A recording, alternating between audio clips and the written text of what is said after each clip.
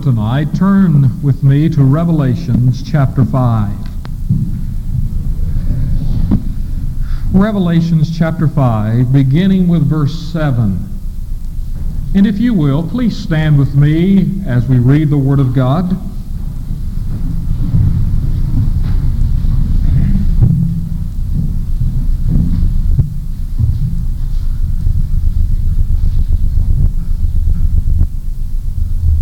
He came and took the scroll from the right hand of him who sat on the throne. And when he had taken it, the 4 living creatures and the 24 elders fell down before the Lamb.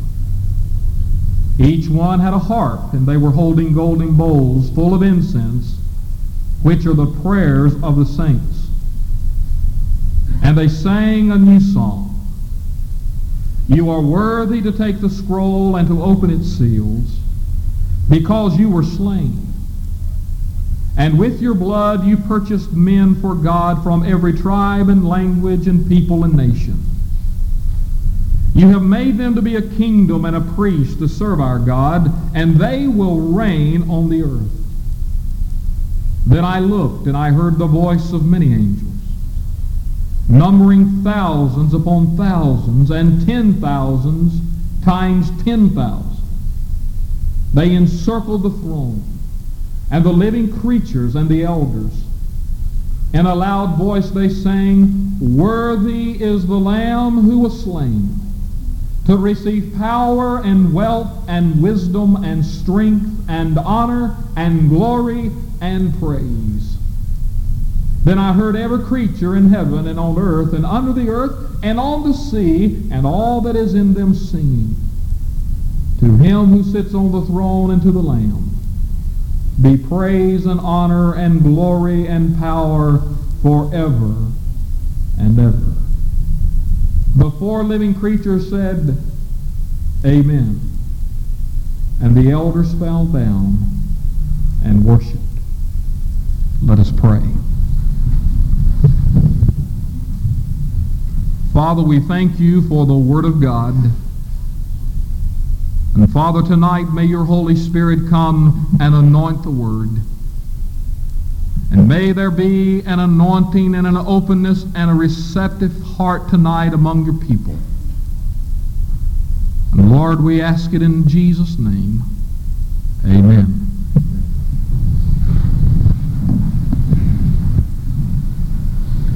Tonight I want us to think on the subject, Heaven's Concert. Jesus steps forward and he answers the question that was asked in heaven, who is worthy to open the book?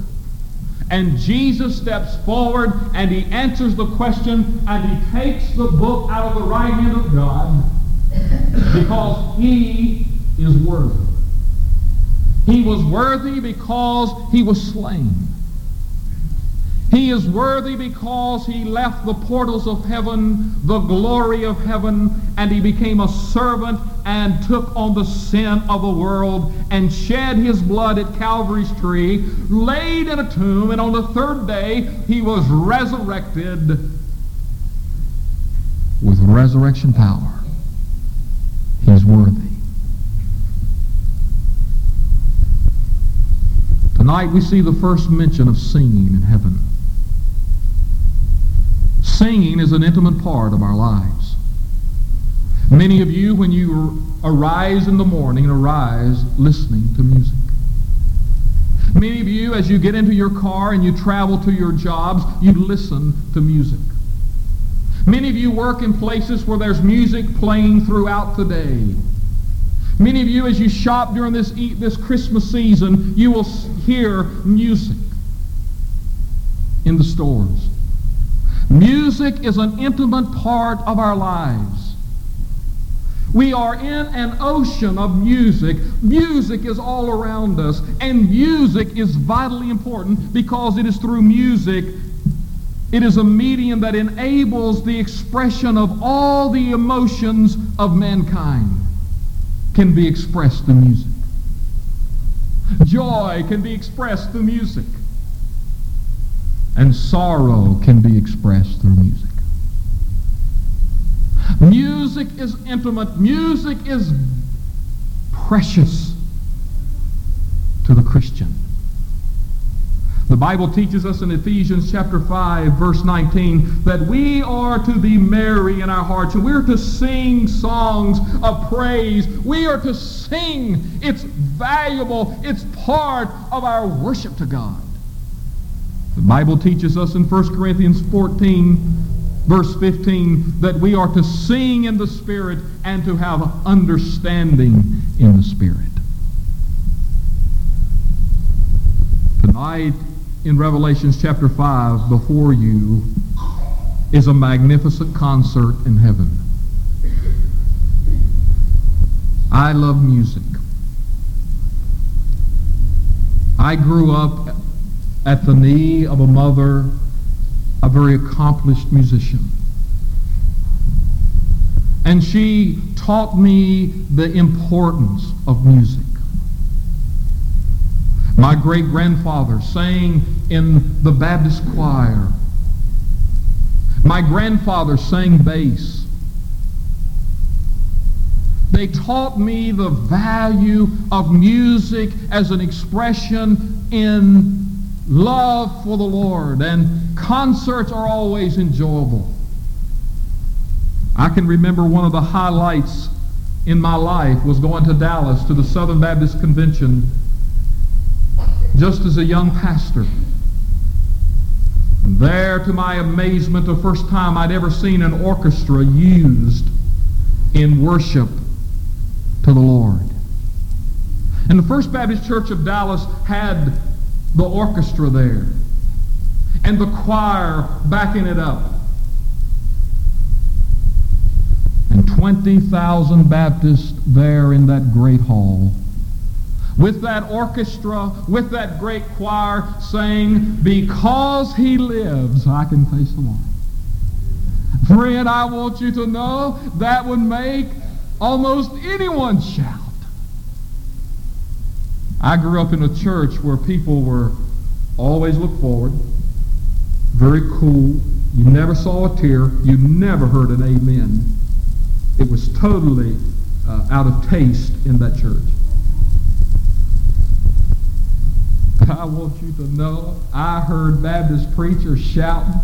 I heard people there in that convention praising God. It was an experience that I will never ever forget. It was a marvelous concert of praise to the Lord. I remember going to a Bill Gaither concert, one of the first that I'd ever attended. The trouble with his, you have to pay to go. But we took a group, and I heard that anointed music, "Because he lives, it is finished. He touched me." Oh, what a joy it was to see such a concert and be a part of it. Well, friends, tonight we're going to attend the concert, but this one's free. We're going to attend a concert tonight where the atmosphere is going to be wonderful, and the place will be at the feet of the Lamb, and all creation and all the saints are in a heavenly concert to the Lord. You know, I really believe it's important that we constantly remind ourselves of the importance of music in the area of worship to the Lord. I really believe there are people who need to see that. Music is here for a purpose. It's not something that's just tacked on. It's not just something we do because of tradition. There is spiritual reasons in the background, fundamentally, why we have music and why we put the music in the church where it is. There are three things I want us to see about the heavenly concert tonight in Revelation 5. First of all, I want us to see the basis of heaven's music. Secondly, the lyrics of heaven's music. And thirdly, the dynamics of heaven's music. Number one, let's look at the basics of heaven's music. Look with me and see the singers. We see that the singers, verse 8, "And when we had taken it, the 4 living creatures and the 24 elders fell down before the Lamb. Each one had a harp, and they were holding golden bowls full of incense." We see that all of the saints of the ages, we see the 24 elders, we see all of creation praising the Lamb. See, music is important in heaven. See, the singers. There are so many singers that John tries to number those angels that were singing, and he tried to describe and number the impossible. Many believe that what he saw was over 1 billion singers at this concert praising the Lord in heaven. Not only notice the singers, but look at the instruments. There were 2 instruments that they were using at this concert. First of all, there was the harps. The harp is an instrument in the Bible that is a symbol of praise. As you look through the Old Testament, the minstrel, that person who played the harp, was called to be a part of much of the worship and praise. So the harp was an instrument that was being used. And then there was the golden bowls of incense, which is symbolic of the prayers. It was a golden bowl of incense, which was the prayers of the saints.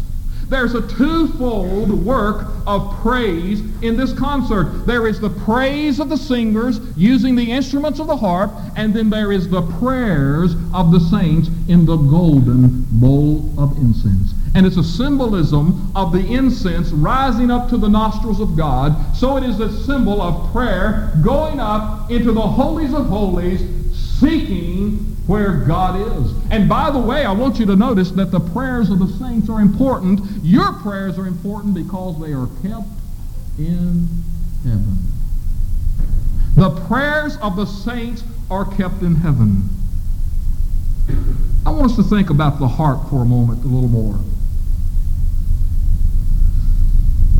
Back over in the Old Testament, there is an account told of Elisha, the prophet, in 2 Kings 3:15 that teaches us that they called on him to come and preach.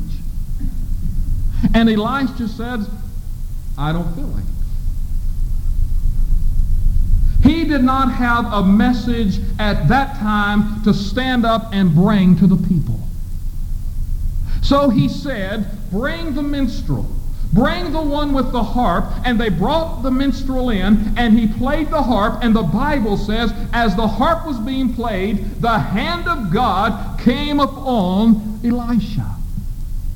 So, friend, we see in that Old Testament example, and we see in the concert of heaven, that music plays a twofold purpose in the church. Music is used to prepare the preacher's heart for the preaching of the Word. Elijah's heart was prepared by the playing of the music. So, see, there are times when a preacher stands up here to preach. Sometimes he don't have much to say. Now, Elijah could say, hey, I don't have a message. Bring the harpist. And he could get away with it. But you let a preacher stand up here on Sunday night, like I felt like Sunday night. Hey, I don't feel like preaching, but you just got to go on and do the best you can. But there is music that is used in the form of worship that prepares the preacher's heart to preach. Friend, music's important. Friend, there's been days when I have come to this pulpit. Before coming, my heart was heavy and my heart was in turmoil. But to hear the choir lift up the praise of Jesus, and to hear you as a congregation praise the Lord through music, and to hear that praise going up would challenge my heart, give me a lift, and God's hand would be upon me, and I could come and preach the Word of God. Music has twofold purpose. One, prepare the preacher's heart for the preaching, as in the example of Elisha. But the other one is to prepare the people's heart to receive the preaching of the Word. Friend, music is important so it will prepare your heart. So it will prepare your heart to be receptive. It will move into that heart and cause that heart to be plowed up and receptive for the preaching of the Word of God. And that's why music is so vital. And that's why sometimes when the music is not up to par, the service is not up to par.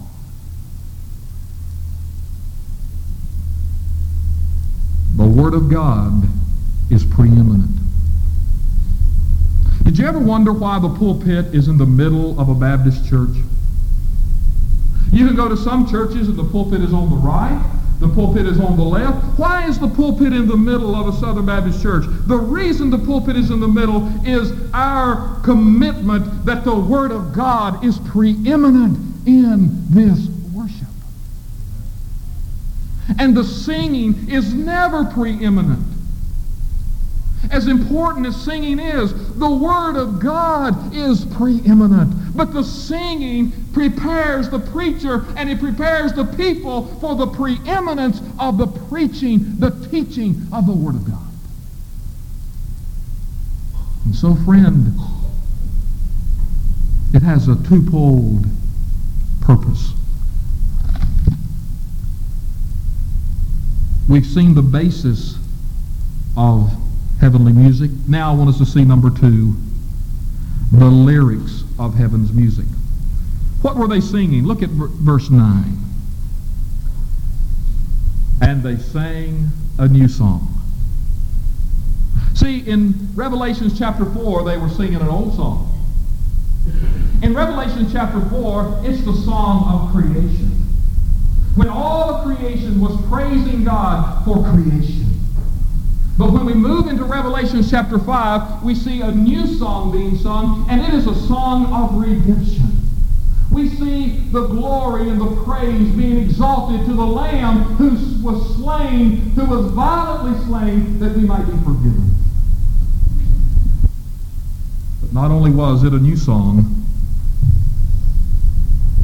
it was a song that was a ballad. What's a ballad? A ballad is a song that tells a story. And I want us to see here in verse 12 the story that's being told about the Lamb. Worthy is the Lamb who was slain to receive power and wealth and wisdom and strength and honor and glory and praise. See, the new song is telling a story. Friend, I want you to see the word there, slain. So oftentimes we read words and we just read over them and we don't understand their total meaning. The word slain here in verse 12, the lamb that was slain, means butchered in the original. It's the term used for the priest when the sacrifice would be brought into the temple, where the lamb would be butchered and it would be cut to pieces. John said, I saw the Lamb of God as he was butchered. That's the story in the ballad, the song that's being sung in heaven. When we arrive there, we'll be singing about the Lamb that was butchered, the Lamb that was butchered, the Lamb that was violently slain. Back when the Baptist hymnal was being originally put together, there were some people who wanted to remove the songs that dealt with the blood and remove them from the Baptist hymnal or not put them in there. But thanks be unto God that there were many musicians and many of those people who were involved in putting together the hymnal who said, no, never, never, the blood is important, for without the blood there is no remission of sin. It's because the Lamb was slain, the shedding of the blood, that we have life. And the blood was left in.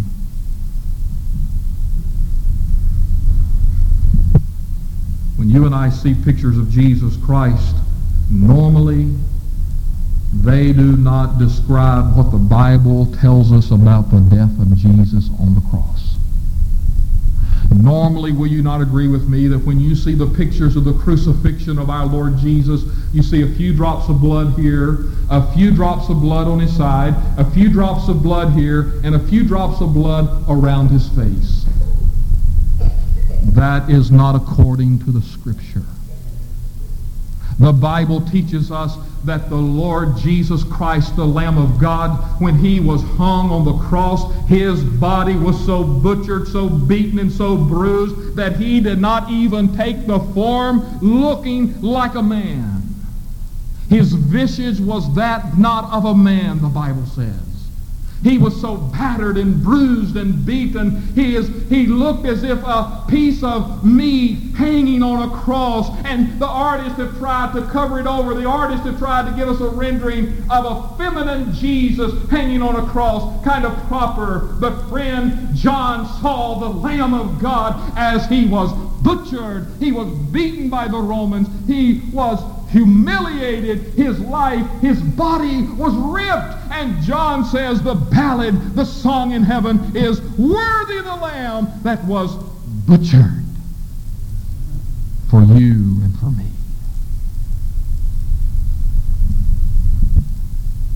As long as eternity is, the marks of Jesus Christ's crucifixion will be upon him. God, in the twinkling of an eye, could remove the scars from the body of the Lamb, but he refuses to remove those scars because all through eternity the ballad will be sung as a constant reminder to those of us that are saved that the Lamb of God was butchered, he was battered, he was bruised for you and I, and we'll sing it through an eternity. Worthy is the Lamb who shed his blood. We've seen tonight the basis of heaven's music. Tonight we've seen the lyrics of heaven's music. Now I want us to see, number 3, the dynamics of heaven's music. Look at verse 11. Then I looked and I heard the voice of many angels, numbering thousands upon thousands, and 10,000 times 10,000. They encircled the throne and the living creatures and the elders. In a loud voice they sang. The Bible says that in the temple in the Old Testament times, that the praise was magnificent. In the temple, there was an orchestra with 4,000 pieces. The choir was so large that they were made up of different sections, and they sang at different times and different intervals.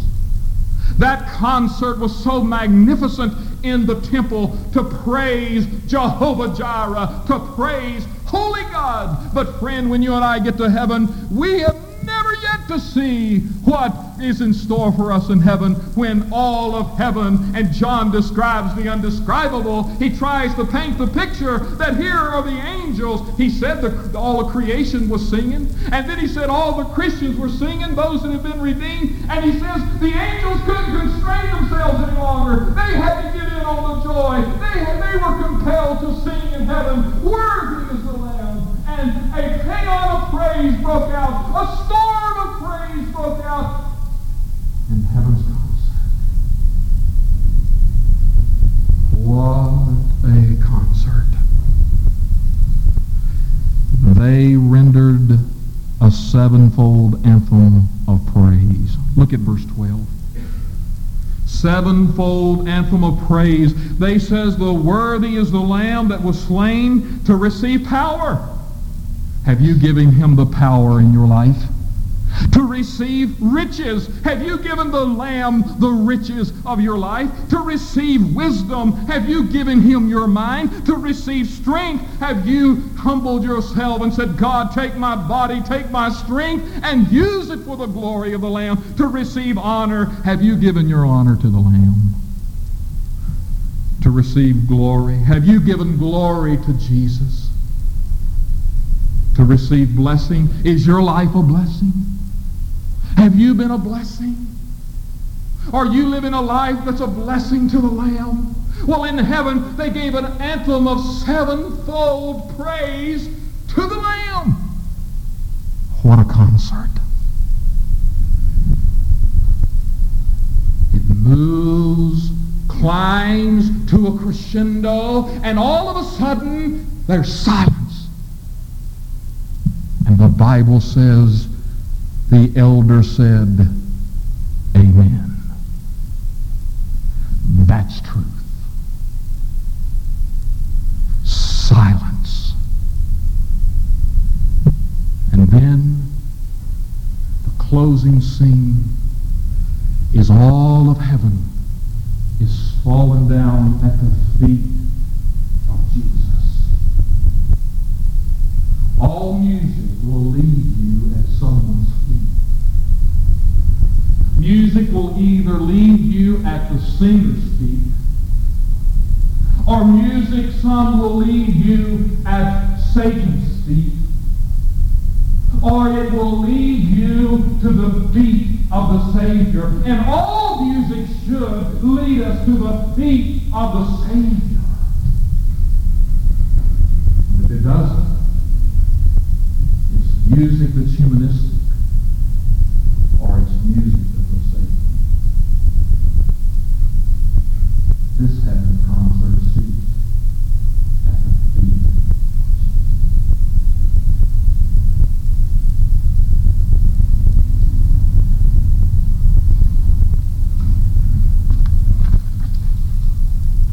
Chapters 4 and 5 are chapters of praise, my friend. But chapter 6, there's no music in it. In chapter 4 and 5, there's praise to the Lamb, there's joy, there's excitement, there's glory, there's honor, there's blessing to the Lamb that was slain. But you move into chapter 6 of Revelation, no music. Music has ceased. All there is woe and weeping. Friend, I don't know about you, but I want to be in heaven's concert. I don't want to be here in this earth, a world that's godless, a world where Satan is in control, a world where the church has been removed and it's ungodly and there is a tremendous debauchery and decadence in the society, and there is fear and weeping. I want to be at the concert. Are you going to be at the concert? Are you going to be at heaven's concert? Have you asked Jesus to come into your life and be the Savior and Lord of your life? Friend, if you haven't asked him to come in, and if he were to come tonight and you were to be left behind, you would not be in the concert. All you'll know is woe and weeping. In the days after World War I, the soldiers that had fought bravely in the French army were returning to Paris. In those days, they returned to the city of Paris and stood at the Arch of Triumph. They were met by a robed choir that would welcome them home, greeting them for their return. Many of those returning armies would come marching to the Arch of Triumph, having lost their eyes, having lost members, having lost arms. And some of the fellow soldiers would be carrying the other soldiers, and some of the soldiers' sleeves would be pinned to their shoulders. And there in the front of the march was the blood-stained flags of the regiment. And the army would come to the Arch of Triumph, and the choir would stand there in their robes, and they would sing out, "What makes you able to come to the Arch of Triumph?" And there those soldiers said in reply, "We have fought at Verdun." And the choir would answer back, "Then march on through. Come on in."